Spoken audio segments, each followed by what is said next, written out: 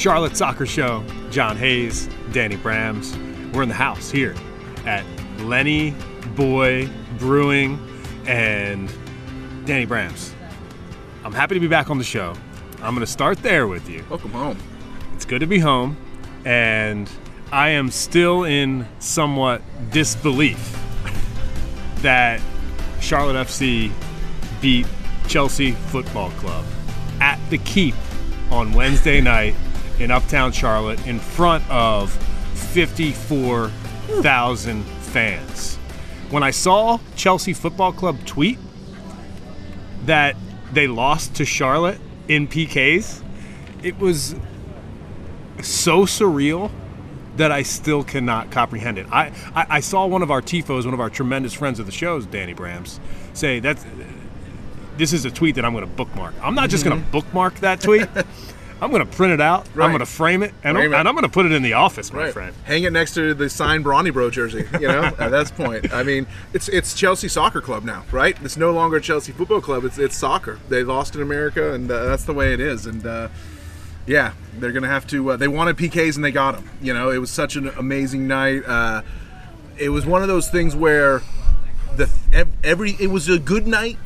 It was a cool night. It was like, hey, it was Charlotte and Chelsea out there kicking the ball around and whatnot. It was an exhibition and match. Then all of a sudden, it was elevated to a moment of just the pure sublime, thanks to a 16-year-old kid who came in and made some magic happen and really tilted Chelsea so hard. They were so pissed that they conceded a stoppage time penalty equalizer. They're like, no, fuck this. We're going to PKs. We're going to make you guys beat us in PKs. F this. We have one of the best goalies in the world. You won't be able to score on us. So, you know what? We beat them in PKs. Didn't matter. Best goalies in the world. When Chelsea won the Champions League, I was on the record with a friend of the show, Matt Geslin, who did a tremendous job, of course, filling in on the show. Thank you for that. And when he was signed at Chelsea Football Club, and he filled in for Kepa, who was a liability, and they won the Champions League, I said he was the reason why he won that Chelsea won the Champions League. And Charlotte FC went 6 for 6. And with a Panenka, we did it with everything. We beat with some power, with some placement, with some cleverness and trickery. It was a beautiful thing. Amazing PKs to witness. Like, in all honesty, it was high drama. It was perfect for an exhibition match, and I thought that the fans deserved it, quite frankly. Right. After another rain delay, another issue outside of the stadium. We're going to get into all of that. We have so much to talk about on the show.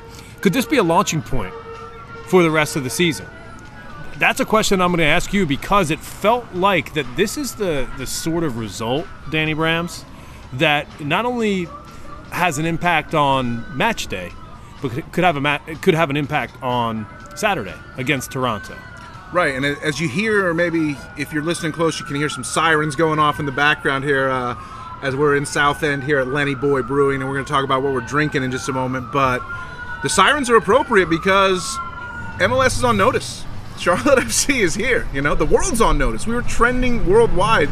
Charlotte FC beats Chelsea was trending worldwide for the crown.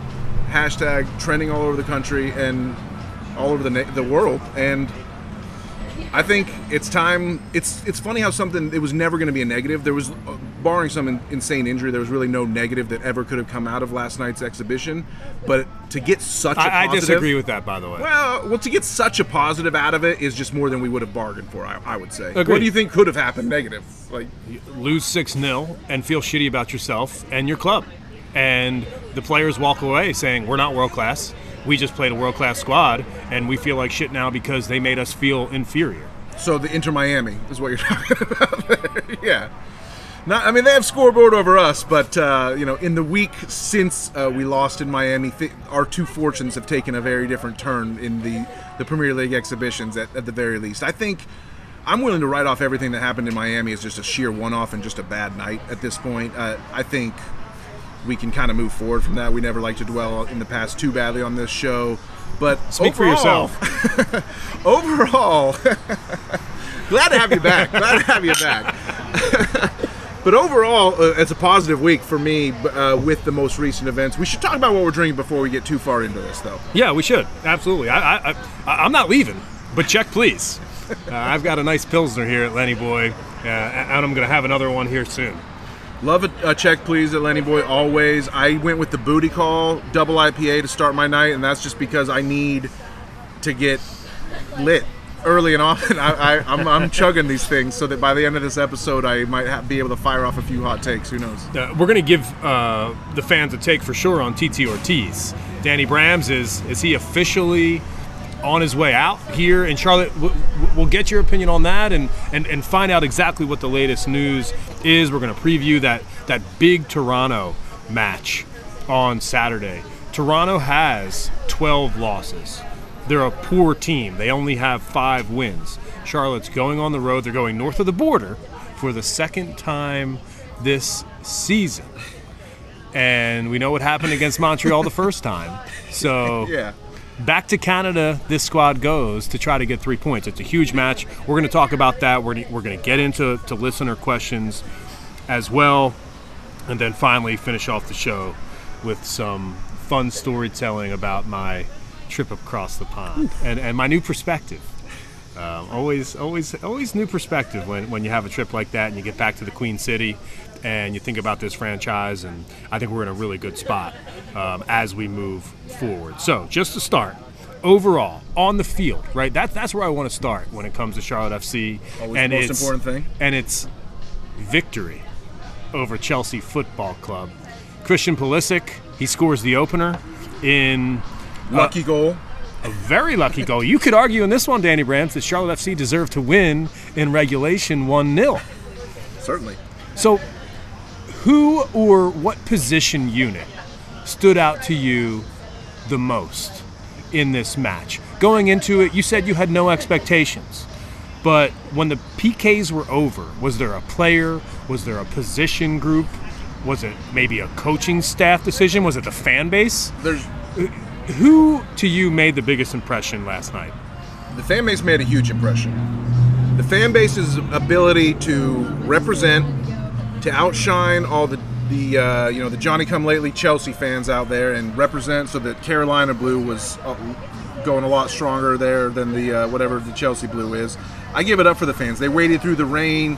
They waded through some somewhat asinine, CYA policies going on at Bank of America Stadium. I mean, they don't want to have liability, but I mean, do you think Bank of America escapes liability if one of the thousands of people that are standing out there crowded outside the gates gets injured in a lightning thing? I would put some liability on BOA even if they did have the gates closed in that case. I mean, they can tell people to shelter in place.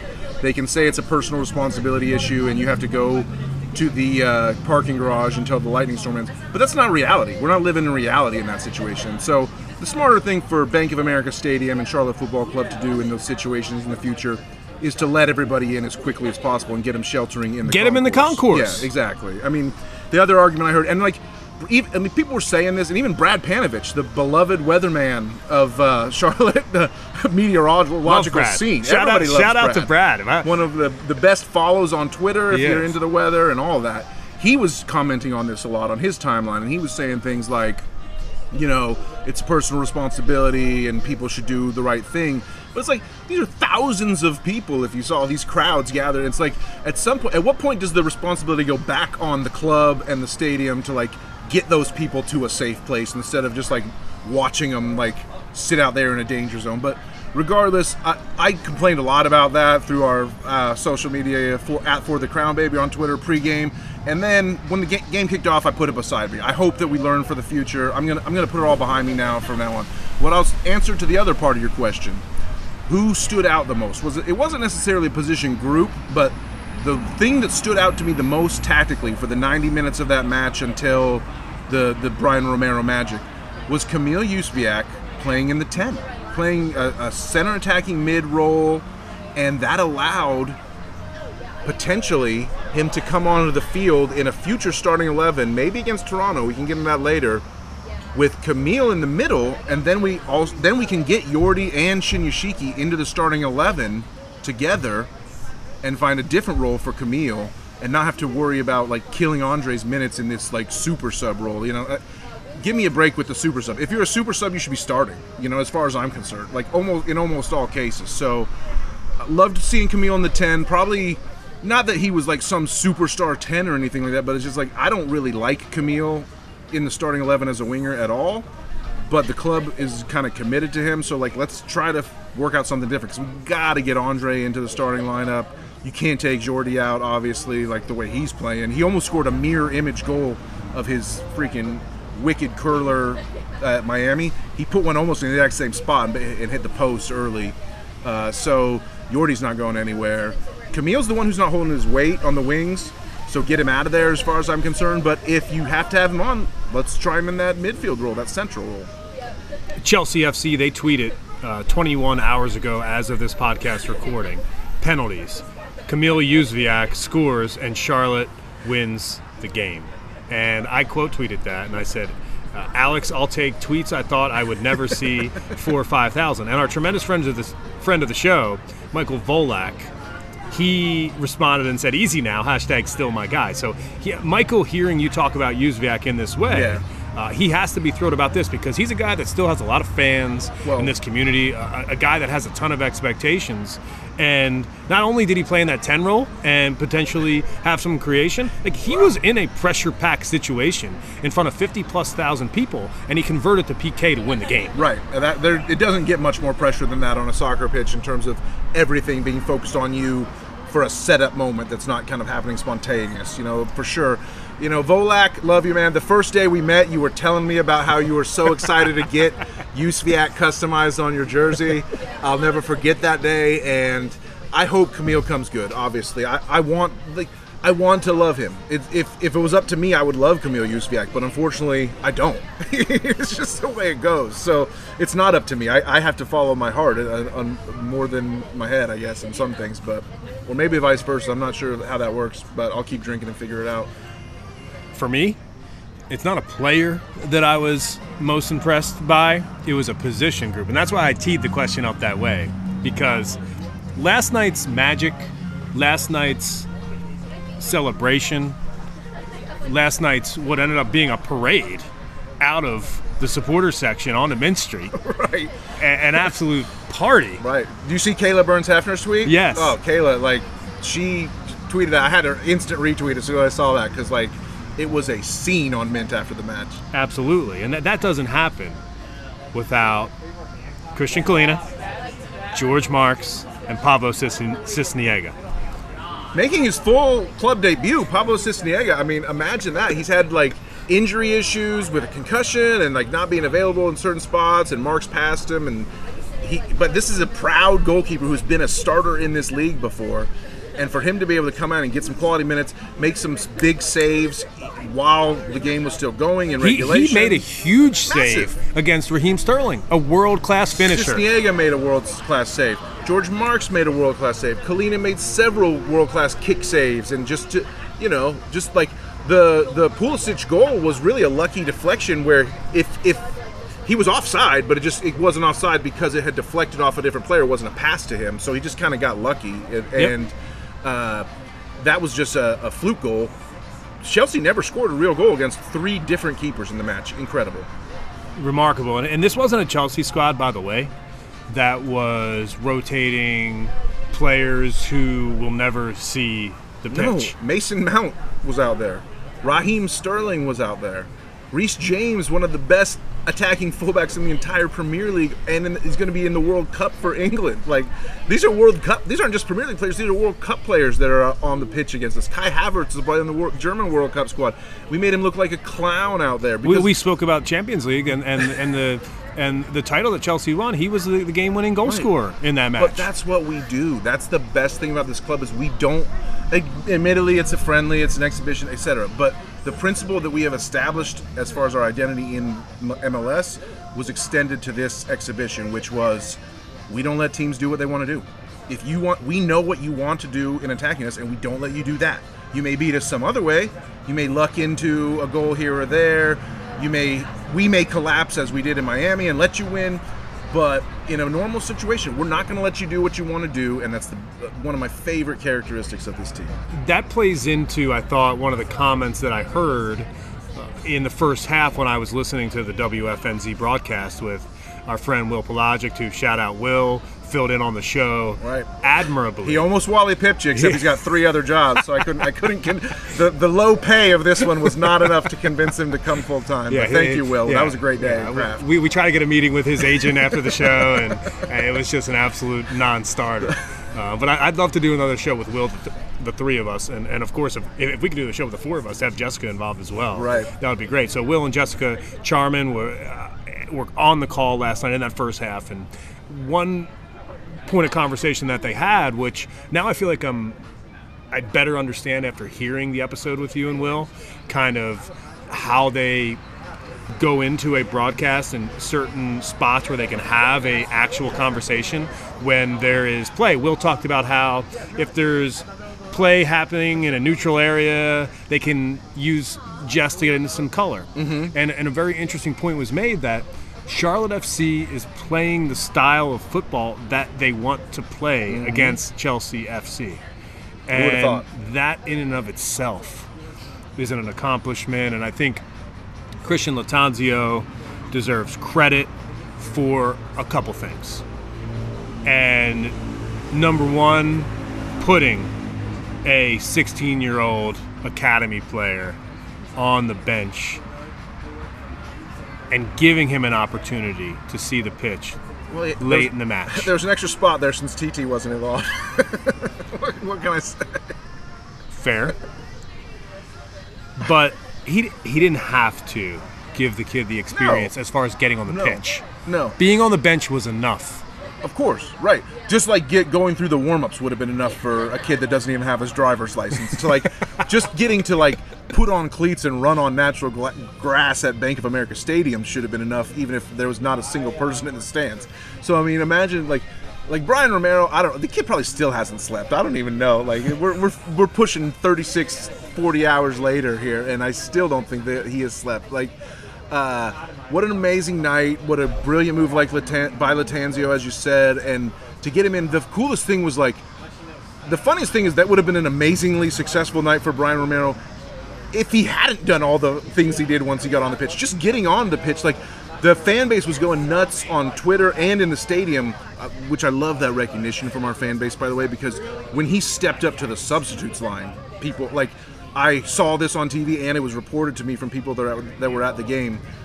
The stadium started buzzing and going nuts just for the fact that he was subbing in. So, I love that recognition from our fan base that they knew there was an academy product on the potential list to get in, and they saw him when he got in. That's we're an expansion franchise, and we have a lot of people who are new to the game as fans, and yet that was a savvy veteran move by our fan base to salute Brian just when he stepped up to the substitutes line, and then of course everything that happened after. After the match, interim head coach Christian Latanzio, he said this about 16-year-old academy product Brian Romero. He said, quote, "He's a very respectful kid, but when he has the ball, he's not so respectful." What a line! It's an unbelievable quote. It's a quote that, to me, that's the best thing I've ever heard Christian Latanzio say. Listen, man, I don't disagree at all.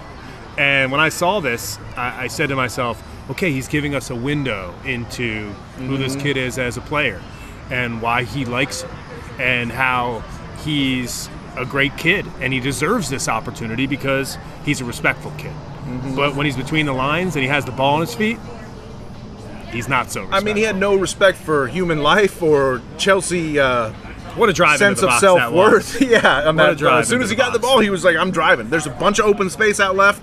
I'm going there. And he did it, and he fired off the shot. He didn't go twinkle toes.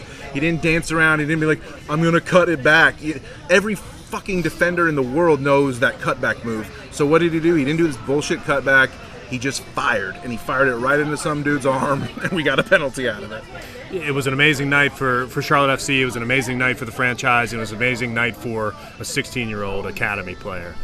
For an exhibition match, a match that, quite frankly, when you look at it on the schedule, I thought it was a poor spot for the match after that loss against Miami because I thought it would be hard to gain momentum from this game. And one thing I'll always do on the podcast is I'll raise my hand and say when I'm wrong. And this game was and could be a game changer, a momentum changer for this squad heading into this weekend against Toronto. We said we have a lot to do on the podcast, and we certainly do. We have TT Ortiz and his future, the first goal scorer in Charlotte FC history, but, well, they took that away. It was.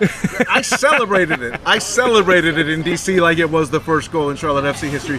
I will never forget that feeling. And I'll also never forget the feeling of turning around and seeing no DC fans being upset. And I was like, what? Shouldn't they be upset? And they're like, it's offside, bro. And I was like, oh. We're going to get to your listener questions as well. We've got some good ones from our TIFOs. And we're going to talk about the MLS table. We're going to talk about where Charlotte FC stands and what a push for a playoff spot looks like over the final month, the second half of the season. It's the Charlotte Soccer Show. I'm John Hayes. So happy to be back on the show. Danny Brams is here as well. You can follow me on Twitter at John Hayes on Air. You can follow Danny Brams at Danny Brams, and follow the show at For the Crown Baby. It's a good follow. We have a fun time, and we're not afraid to throw shade either. We went. I was like, am I tweeting too much from the show account during the game? I was like, no, tweet more. It's so fun to have the conversation, and for various reasons. Neither you or I could be in the stadium last night because of prior commitments, and I was working. It turned out I could have got there because of the delay, but my schedule had me working right up to kickoff, and so. When I buy season tickets to Charlotte FC and then they try to charge me $200 to get in my seats for an extra match, when we're still waiting to figure out what that extra match is that comes along with the season tickets. Yeah. It's good to have you back, though. I will say our boy Matt Geslin wanted to be here on this episode. He was really wanted to chime in on the Chelsea match. He was like, I'd love to do the episode with you guys. And Geslin, we will have you back another 3-Man Weave episode certainly in the future. But we needed to just get this me and John vibe going back again because you're back finally from Scotland, and I'm loving where we're going here. I can't wait to preview the next match in the next segment. We're out on the patio here. We've got a nice picnic table. We're going to be back for a second segment after we go inside and get another beer. It's the Charlotte Soccer Show. John Hayes, Danny Brams, back after this.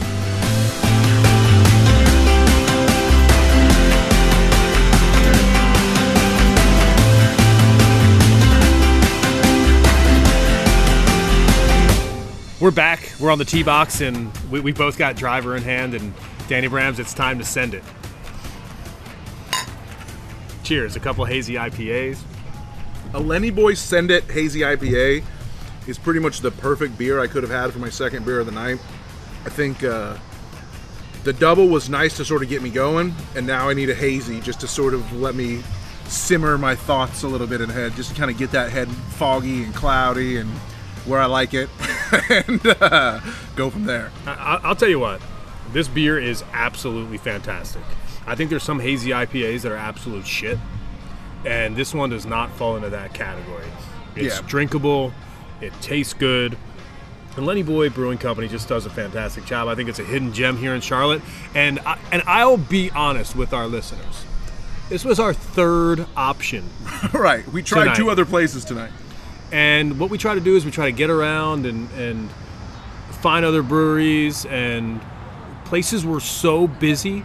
I didn't mind. I don't mind places being busy, but what I do mind, Danny Brams, is walking into an establishment and seeing a line of 40 people waiting to get a beer from 2 helpless barkeeps. Right.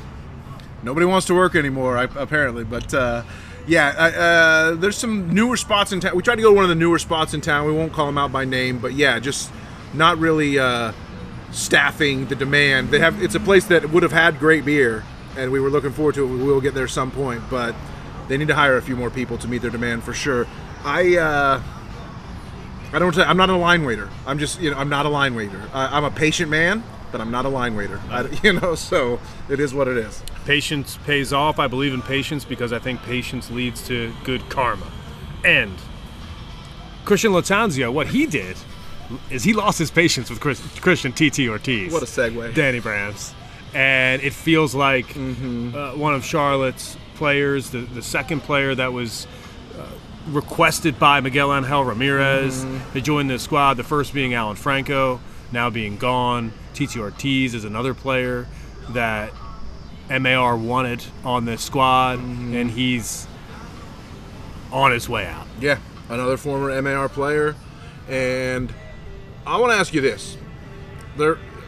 Franco's gone, the Blue Hornets gone. I never really did get to weigh in on Franco because I had been such a fanboy earlier in this season, and then when he left, there was a bunch of other stuff going on with the team, and I actually never did issue my... people were looking for the Danny Brams official statement on Alan Franco, and they never got it. So a few weeks late, but let me just say, I still love Alan Franco, and fuck anyone who doesn't. And he scored on his debut with this new squad. He scored on his debut with Talares. They're playing in the CONMEBOL Champions League, as far as I know.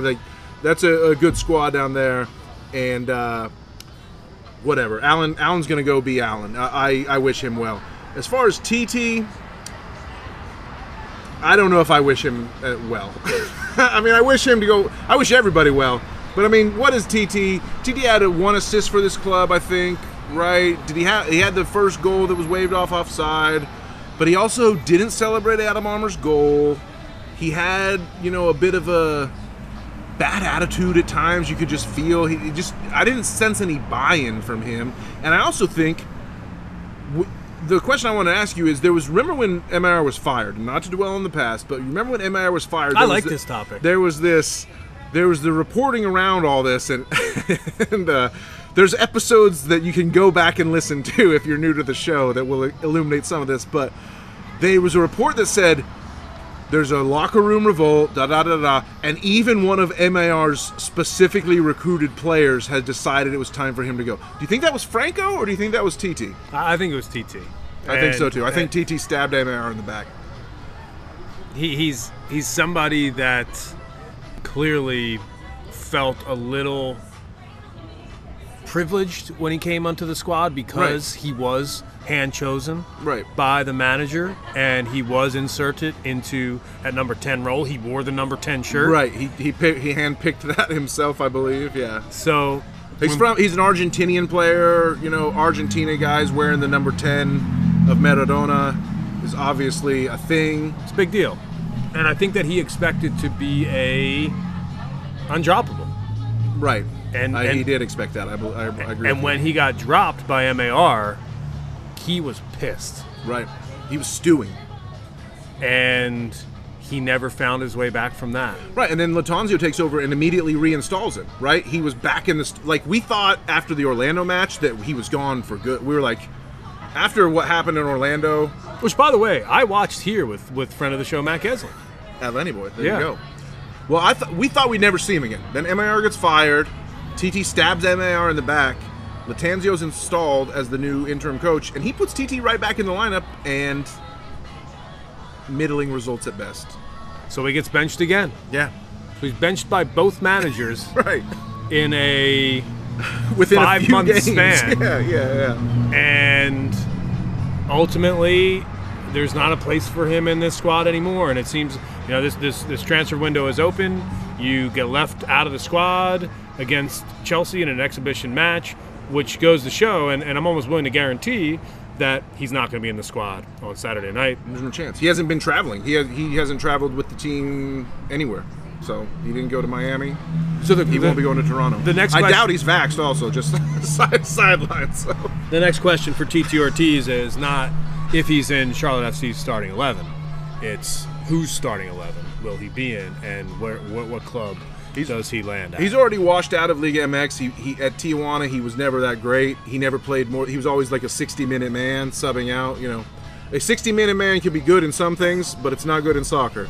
And he was an early sub, and he rarely ever went 90 for us when he would start. And I see him going down probably to like the Chilean or the Ecuadorian or the Colombian league or something like that, sort of a lesser league in South America. I don't even think he's good enough to play in the Argentinian Primera, so we'll see. I mean, God love you, TT. It's all good. I'm not trying to talk shit, but you didn't work out in Charlotte, and it sucks that people were even Franco caught all this heat as the worst player that we brought in when really it was TT. So, the starting 11 won't have TT on Saturday night against Toronto. So my question to you is, what is your projected 11? What does it look like on Saturday night on the road? And I think there's a caveat here. The last time that Charlotte FC went north of the border, it was right after the international break. There were some COVID issues within the squad. There was some vaccination issues as well. We were missing 10 players. So I've heard that mantra so often, I'll never forget it. What I'm going to do in the interest of protecting this segment is not to necessarily ask for who your starting 11 is, what your projected 11 is, but who are your key players? Who are players that, as you go north of the border this weekend against Toronto, based on what you know about Toronto FC, who can have the best impact for Charlotte FC to get a result on the road, something that this club has only done once? Well, I'm going to say this. We're 48 hours from kickoff as of this recording, and if it comes out between now and then that certain players are not available, I'll be very disappointed in this club. We should know by now if anyone's not going to be available to go. So I'm going to assume everyone's available because I believe in my club and I have they would never lie to me. They would never mistreat me with information. So I'm going to pretend everyone's available and that there's not going to be any COVID issues. I'll tell you what, I've got beachfront property for you in the state of Oklahoma. Maybe I'm just a gullible son of a bitch. Who knows? But key players would be Christian Kalina, the undroppable, the number one. Key players would be Guzman Corujo, our best center back, the key to our defense. I was not really happy to see him play 45 minutes against Chelsea necessarily because he's left the 2 league matches in a row early with a knock, but he played a clean 45 and got out. I got no issue with it. I think he's going to be okay, so I expect him to be a key player. With those two in the defense, Kalina and Guzman, you can put any other 3 guys around them. I'm fine with whatever mix works out. In the midfield, the key player is Brian Romero. Are you fucking kidding me? Like, is this even a question? And then the other key thing to me is that Shinyashiki starts. I don't care if you have to put Camille in central like I outlined earlier, or if you have to tell Camille you're a bench player now until you do a little better in training. Shinyashiki needs to start. Reina needs to start. Now, for whatever reason, if I was gonna I don't know what is in my head or in my heart about this, but if you said who's one player you think is gonna have a vaccination issue going into Canada, for whatever reason, I think it might be Jordi Reina. I don't know why, but assuming he's okay, I want to see him in there, and I need to see Shinyashiki start, and of course, Carroll starting would be nice. As much as I love Danny Rios, the bouncer, and as much shit as I've talked on Carroll all year, we need him in there. No. Danny Rios showed last night his nose for goal when the PK was won in the box. You know, you could tell he gave somebody a wink and said, "This is my ball." Right. And Andre wanted it. I think Andre wanted it, but it was Rios' ball for sure. But at the end of the day, we've witnessed now many games, and Danny Rios just doesn't have it in open play in MLS right now. Karol Swiderski does. Right. It's not even a conversation. Rios can get on the end of a ball and put it in the net, but Carroll's a playmaker. Absolutely. He does it all, and I think he has the ability to score with his head, he has the ability to score with both feet, and he has the ability to assist. And I think I totally agree with you. And in hearing you say that is I'm starting to realize that in the midfield, you say, okay, Bronny Bro, who is an undroppable for this squad, he is guaranteed there in the midfield, and I agree. But listen, I need to communicate with you that I have zero interest in Kamil Jóźwiak playing the number 10 against Toronto on Saturday night. I have no interest at all. You weren't impressed by what you saw in 25 minutes of him playing the 10 against Chelsea? I mean, what happened? We've been talking about this club all season, and he plays 25 minutes against Chelsea, and converts a PK, which is great. He played well. But for me, I mean, maybe it will be a shocking rediscovery of form in a new position. Fine. You know what? If that's what you want to sell me, sure. But I'm not buying until I see it with my own two eyes. I'm not, I feel like I'm buying something online right now. I'm reading reviews. Bargain basement. I need to go. Right. And I need to take a look at it. Right. And I need more You than need Amazon 25 Prime minutes. Try before you buy. Yeah. Is what you need, basically, for sure. I wish we would have done that. Try before you buy.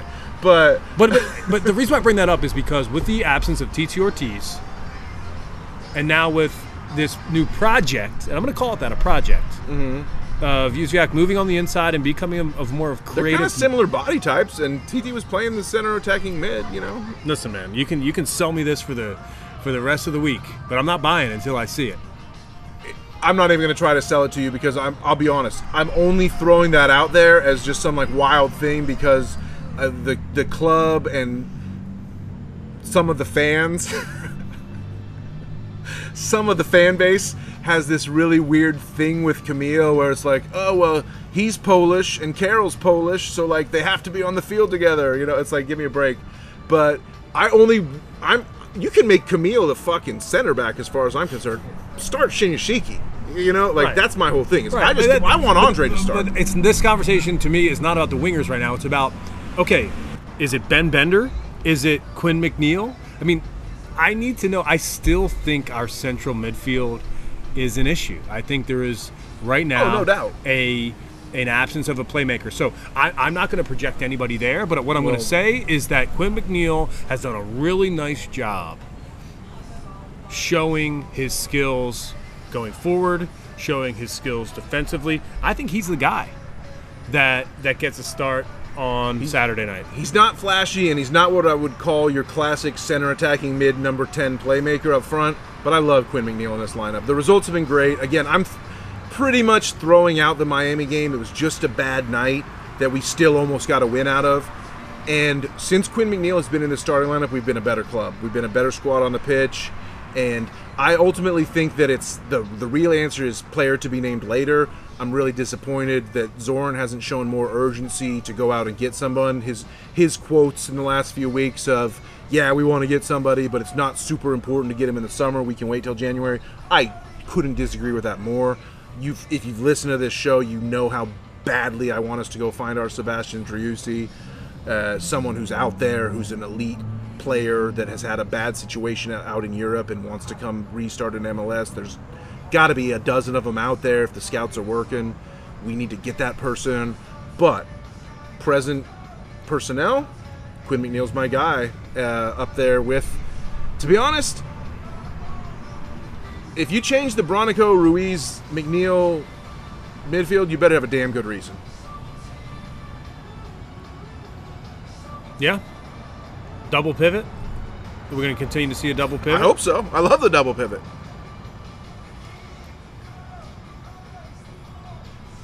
The double pivot, to me, is crucial for this squad. We've been saying that since preseason. I do want to give one more player a shout-out. Because you didn't mention him as somebody who, you mentioned him as a rotational player. Anybody can play besides Guzman Corujo. And I got news for you, brother. That's not the case. Anton Walkes is a big part of this squad right now. And if we want to talk about how this squad has changed, if we want to talk about how the future is now bright, how Christian Latanzio took over. You know who Christian Latanzio, the only player, there's one player. There's two players. Reyna's the other guy. There's two players that are playing on this squad that did not play for MAR. It's those two guys. So to me, they're going to be in the lineup as well. I'm willing to guarantee that Reyna plays on the left-hand side and that Walkes is next to Corujo. I think Fuchs is in line for a start at left back. For sure. So. Oh, Captain, my captain, friggin' firing off on Twitter today, by the way, for a bunch of haters. If you didn't miss that, if you missed that, log on. Charlotte Soccer Show. I'm John Hayes. He's Danny Brams. We've got listener questions, and we've got a Toronto scouting report. I'm going to ask Danny Brams what we need to know. Our listeners are asking that as well. Tweet those questions every week at For the Crown Baby, and we'll get them answered here on the show. It's my favorite segment, always on the show. I get to pepper Danny Brams with your questions, and that's coming up next.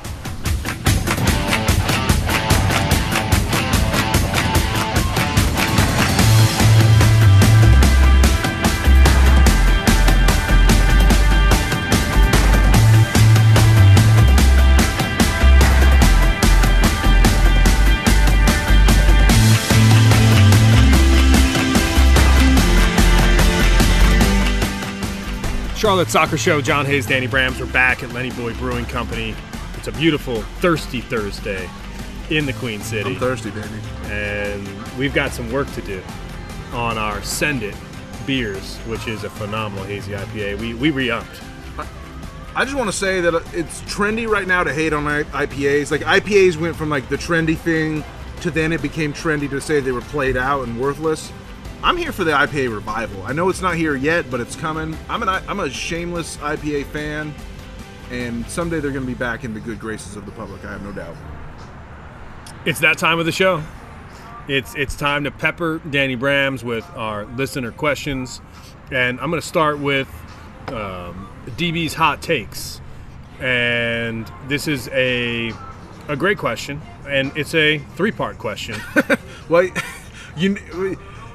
DB's hot takes knows we hate 2-part questions. Knows you especially hate 2-part questions, so we went with a 3-part question. That's genius. The only thing worse than a 2-part question is a 3-part. See, I think he was. I think he was trying. He didn't get on your. He didn't like break the spell by going the extra question. Okay. And since his third question is does the 11 shuffle again, I'm going to omit that question since we talked about the 11. So I'm going to ask your 2-part question. Okay. And the question is, does a possible Bernardeschi debut affect our game plan at all? Is anything less than 3 points a failure? I'm going to take the second part first on that, like a good quiz show contestant. I will say yes. Anything less than 3 points is a failure. Toronto's just a flat-out bad team. We should win. They're the ghost of Michael Bradley, being coached by his dad, who is kind of a washout at this point. He's had, a great American coach. He's coached the U.S. men's national team. He coached LAFC to a supporter shield, but I'm not a big Bob Bradley fan, especially now in the later stages of his career.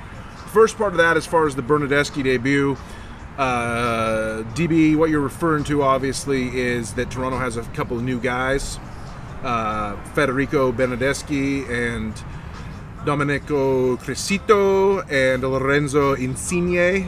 You can check my Italian pronunciations on all that, all you Serie A fans who might have prominent positions in the fan base. But no, of course it doesn't change the fucking game plan. Are you serious? We don't give a fuck about a bunch of Serie A washouts that were bums in their league and couldn't play anymore and decided to come over here. Bernardeschi was on Juventus and barely played. Insigne is actually pretty good, for Napoli. He's a good player. And Crescito is way past his prime. But yeah, Toronto FC has brought in 3 new Italian imports, and it's supposed to make them make a big playoff push and blah, blah, blah, blah, blah. Toronto FC sucks, okay? They're a really bad team. They can bring in, who else? Like Frank Lampard came to this league and failed. Andrea Pirlo came to this league and failed. Steven Gerrard came to this league and failed. I'm not that interested in guys at the end of their career coming to MLS and try to dominate anymore. That's the fact of the matter and the matter of the fact. Bernardeschi's not at the end of his career. He's young. Insigne's at the middle. Crescito's probably at the end. But Toronto is crap. 3 new guys is not going to save them. They're going to have a lot of trouble integrating into their lineup and what they want to do. Bob Bradley's going to overthink it, screw up as a coach a couple of different times, and we should get a win no matter what. Brendan Wilhide, he tweets in, a TIFO, tremendous friend of the show. He says, Danny Brams, do you think the club will name Romero to a first-team bench this season as a reward for his big moment versus Chelsea last night? That's a good question. I don't think he shows up on our bench in a regular season match, barring any type of injury / COVID situation / we go on a huge losing streak and are completely eliminated from playoff contention, which no one wants to see. So I don't think he really gets any regular season run. What he deserves, though, is a contract.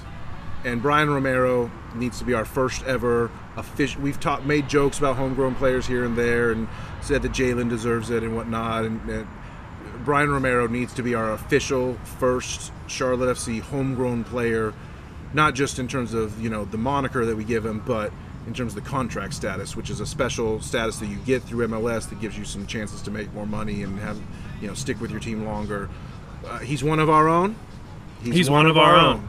Brian Romero, he's one of our own. Yeah, there's no doubt about it. We need to keep the kid around, give him a contract, and first team appearances next year for him, for sure.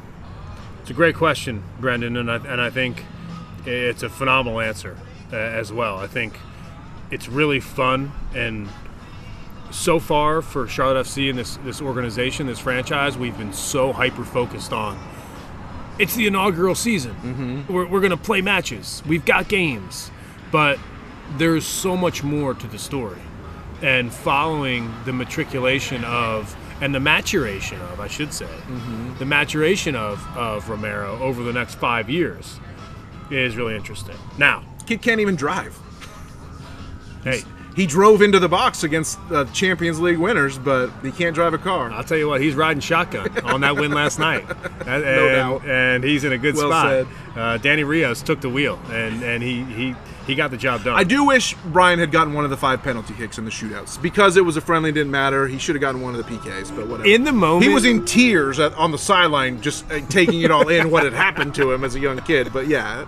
In the moment, like, I was like, give the kid the kick in the regulation time. Yeah. Like, that in the moment, I too, was just like, it's an exhibition match. Right. But at the time, like most people, I didn't realize that a converted kick, PK, would now create a penalty shootout. Right. Yeah.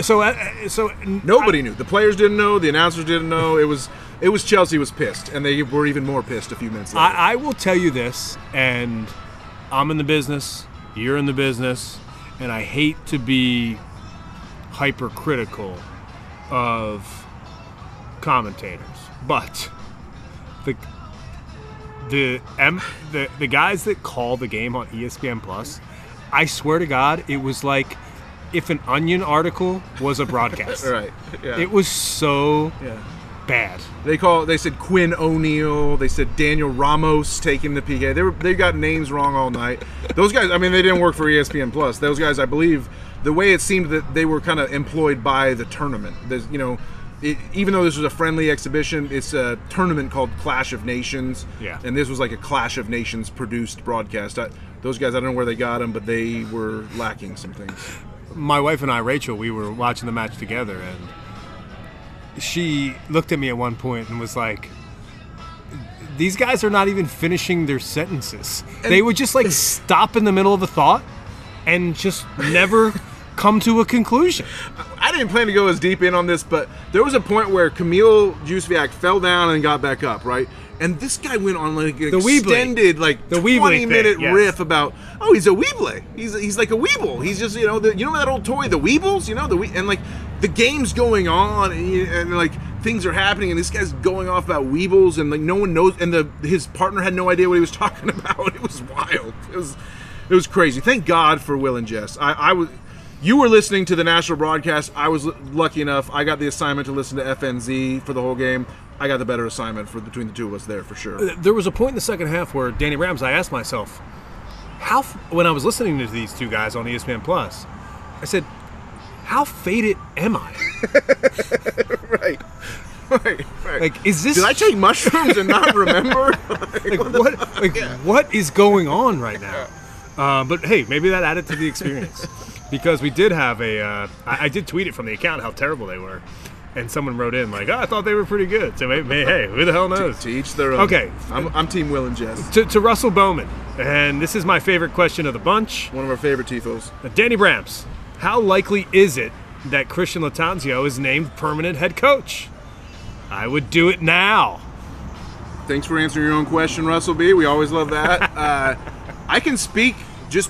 I would probably do it. I'd be willing to do it now too. I don't want to necessarily be a honeymooner guy. I don't think there's that many like great coaches out there to go get. So let's stick with a guy that our players enjoy and who seems to be having some good results. I'm with you, Russell. I can say that Zoran Krneta, in his most recent public comments with Willie P. Style on FNZ, made a little bit of a reference to Christian's done a good job, but we're not ready to commit to anything just yet. So we'll see. So the likeliness of it, to answer your direct question, is, I would say 50-50.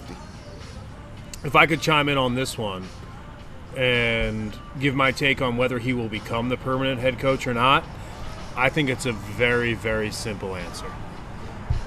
If Charlotte FC makes the playoffs, he gets the job. Yep. If Charlotte FC misses the playoffs, he does not get the job. And that's where I stand today, and we'll find out months from now whether that ends up being true. I'm with you. I said that was my favorite question, but Bryant, who chimes in at Pickle Chips, I love pickle chips. I love fried pickles. Who doesn't? New fan, he says, which is awesome. Welcome to the club. Danny Brams, if I buy a kit, Wow. which player should I get on the back and why? Bryant, there's only one thing that should be written on the back of your Charlotte FC kit that you're about to buy, and that's pickle chips. It's true. It's true. I thought you were going to say Bronica. If I to directly answer the question, of course, have it say Brawny Bro. You'll be even better off. Yes. But, pickle chips. Are you kidding me? What a great name. Just use your own name, bro. You got it. You've got it. You've got everything you need. I'm like the Wizard of Oz telling the Scarecrow, you fucking have the brain. I give you the diploma. Put pickle chips on your jersey.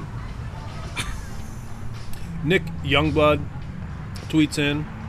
He says, Danny Brams, Christian Lattanzio made it his mission to play every available player on the roster in the Chelsea match. And by the way, the reason why we won is because of that. Great point. Who are the players who made the most of their shot at playtime and who didn't show up to impress? So, one from each side, right? Who made the most Right. of it? Who shit the bed? Who made the most? Who made the most? There's a couple different ways to go with the answer. I'm going to say Pablo Cisniega. I think Pablo is a guy, I love having him as a third stringer. I love goalkeeper depth. It's amazing. It's a bit of a luxury, and Pablo probably deserves to be a starting goalkeeper somewhere in MLS, in Mexico, in a lower level European club. I mean, Pablo Cisniega is a great goalkeeper. He showed it, and he's had a rough year, and every time I see that guy, he's smiling. He's like so a part of the team. Blue guy. Yeah, despite his like sort of low status, and he showed that he made his club debut, made some world-class saves, and then won a PK shootout. No one made more of their opportunity. A couple guys shined. I loved what Shinya did again, as I always do, but Pablo Cisniega, it's going to be sad that we have to let him go, but if you love something, let him go. And go start somewhere, Pablo. You'll always be part of our inaugural season. You always find a way to bring great life advice into the podcast, Danny Brams. If only I could follow it in my own life, I'd be in a lot better situation. We've got two more questions. Well, one more question and one more comment. This question comes from Ash Hamrick on Twitter. And remember, always shoot us a question on Twitter, and we'll be very happy to answer it on the show. And he says, I have one, all caps. What the fuck is Tepper doing? And this is in response to the Eastland Mall site now. Yeah. Charlotte FC's done with that. That's a bonus episode on our non-existent Patreon right there, for sure. We know about the Panthers practice facility. And nice. We know about another top-level executive leaving TSC this week. What's your read on what this all means? It means risk. It means uneasiness in the back of my mind. It means I love this club, and I like the fact that we wouldn't have this club without David Tepper, so it's not black and white. There's gray areas. Like, I can't come out here and say, oh, David Tepper sucks. But shout out to Scott Fowler of the Charlotte Observer. Right. Really good column. Basically echoing stuff from Scott Fowler's column here. Sorry to plagiarize verbally, but yeah, Scott wrote a great column. If you're not subscribed to the Charlotte Observer, you're doing yourself a disservice for sure. But yeah, Tepper, I mean, what do you know this guy's about his 18 to 24 months away from coming to us with some big demand to like enhance Bank of America Stadium, and it's going to all show up on our tax bills. And the city of Charlotte doesn't put up with bullshit owners. We kicked Jerry Richardson out for his bullshit. We sent George Shinn out of here when he fucked with the Hornets. I mean, we don't fuck around, you know. Like we got Robert Johnson tried to name the goddamn basketball team after himself, and we fucking got rid of him and brought Michael Jordan in. Like money talks and bullshit walks is a great slogan, you know, for the city of Charlotte. So I'm very happy for what David Tepper has done in giving us this club, but I would think he needs to run it a little bit better and a little less chaotic in terms of things going on in their company. And to answer your question, Ash, what the fuck is Tepper thinking? If I knew that, then I know everything. Well, I'll tell you what I'm thinking. And I don't want anything to do with a Fort Mill, Rock Hill practice facility for the Panthers.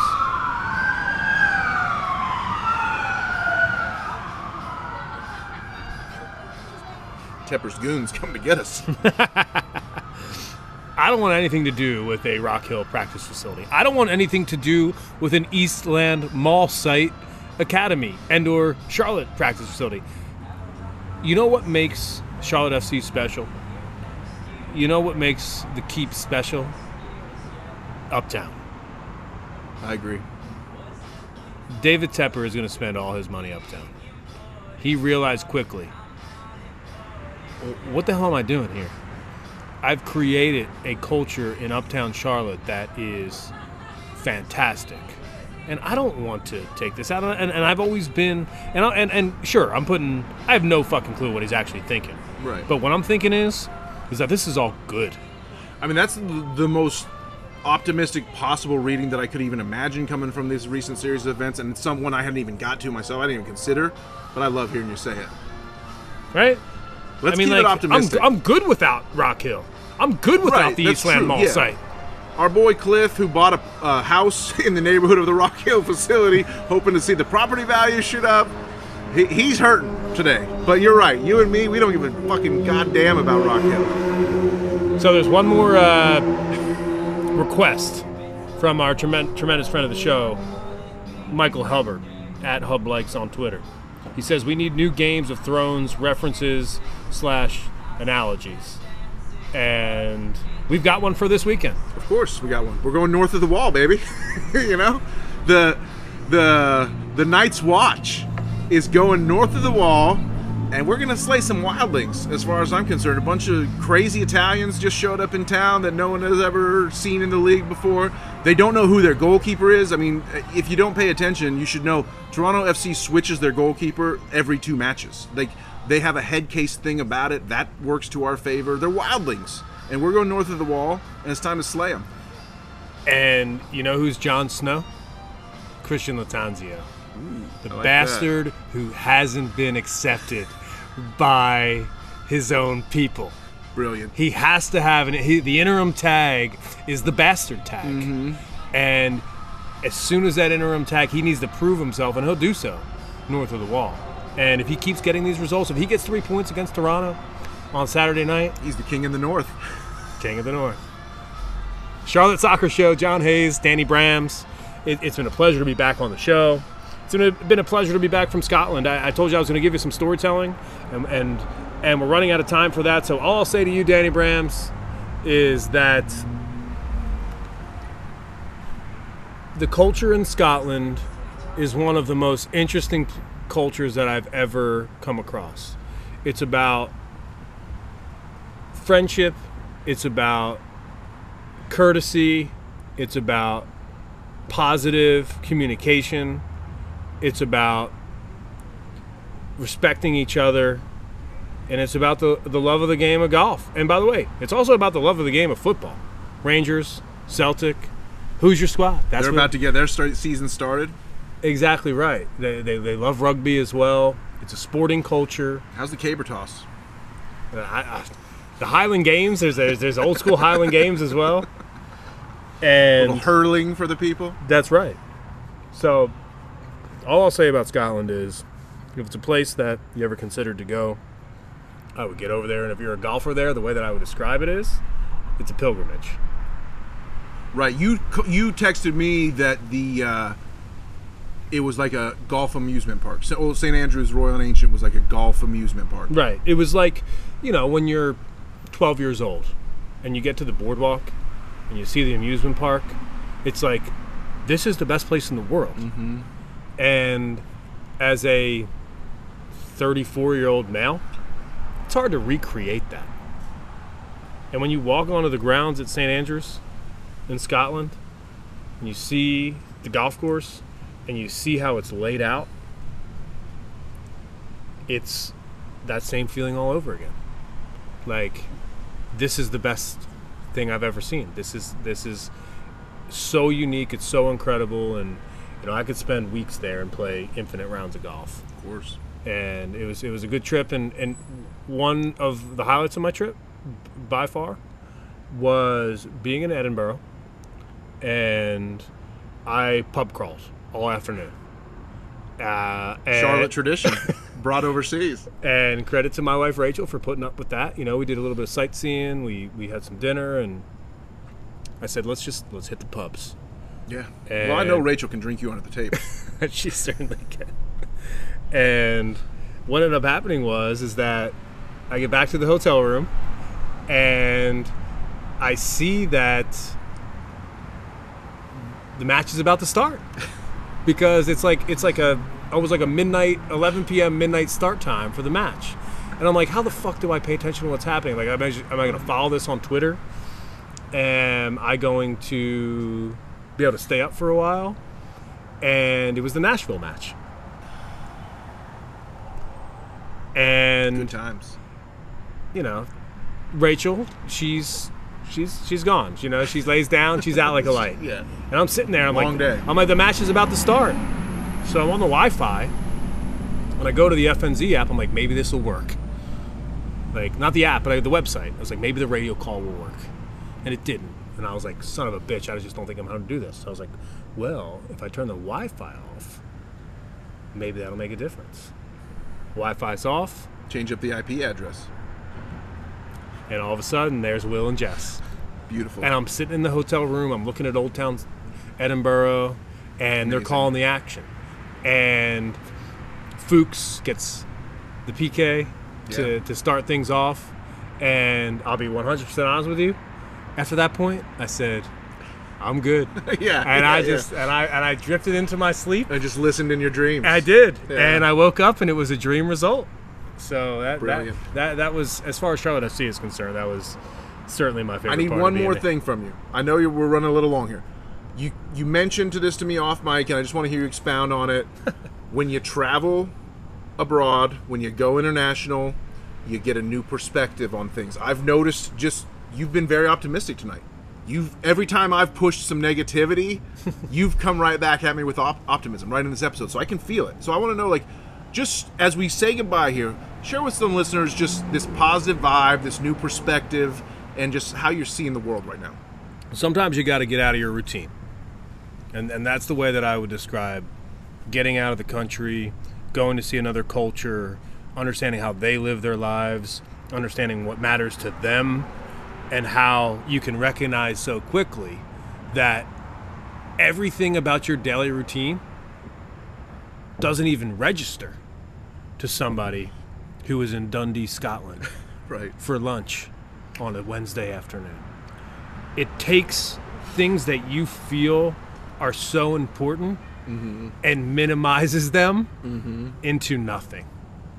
And then what it allows you to do is, when you get back on American soil, and one of my favorite things about traveling internationally by far is getting back into the customs and the custom agent saying welcome home. I love that as an American. But what you can do, Danny Brams, is that you can then put your priorities into perspective, right? You can come back and say, shit, none of this matters as much as I thought it did anyway. So beautiful. When it comes to Charlotte FC and this club's future and the new perspective that I have on it, is that I still feel the way I did when we recorded the trailer at Hooligans in Elizabeth. And everything that's happened from that date until now has just been living your life in Charlotte, following a new club. None of that over the last 6 months, from a big picture point of view, matters at all. Sure, the results matter, the points matter. Right. But the way that I feel about Charlotte FC today is the same exact way that I felt about them before this season even started. I'm so happy that the club is in town. I think Charlotte is a soccer city. I think the future of the game here is huge. Christian Pulisic last night said after the match, this is incredible. Look around. He said, I was very pleased with the attendance. Glad we could make you happy, Chris. Yeah, there's some certain cities in Ohio that just can't get it done. Right, yeah, that contrast is pretty nice. Yeah. So I love it, man. I love to hear that from you. And I always say, like, once you sort of make the decision in your mind that nothing matters, then you get to decide what matters. Then you get to put your priorities where you want them to be, rather than sort of be dictated to by society what you think should matter. So that's beautiful, and I agree. Traveling abroad does that for me as well. And the vibe you're giving right now across this table is very nice. It's a good vibe, and I'll finish this in a way that I only can. And that some of the perspective that I have is also this, is that MAR is still my boy. And I'm so thankful for what he's done for this club. And I don't think this franchise would be where it is today without his passion, energy, and connection with the fans. And while it was short-lived, damn, it was good. I'm John Hayes. He's Danny Brams. It's the Charlotte Soccer Show. We've got a match on Saturday night. We've got 3 points to have north of the wall. For the crown, baby.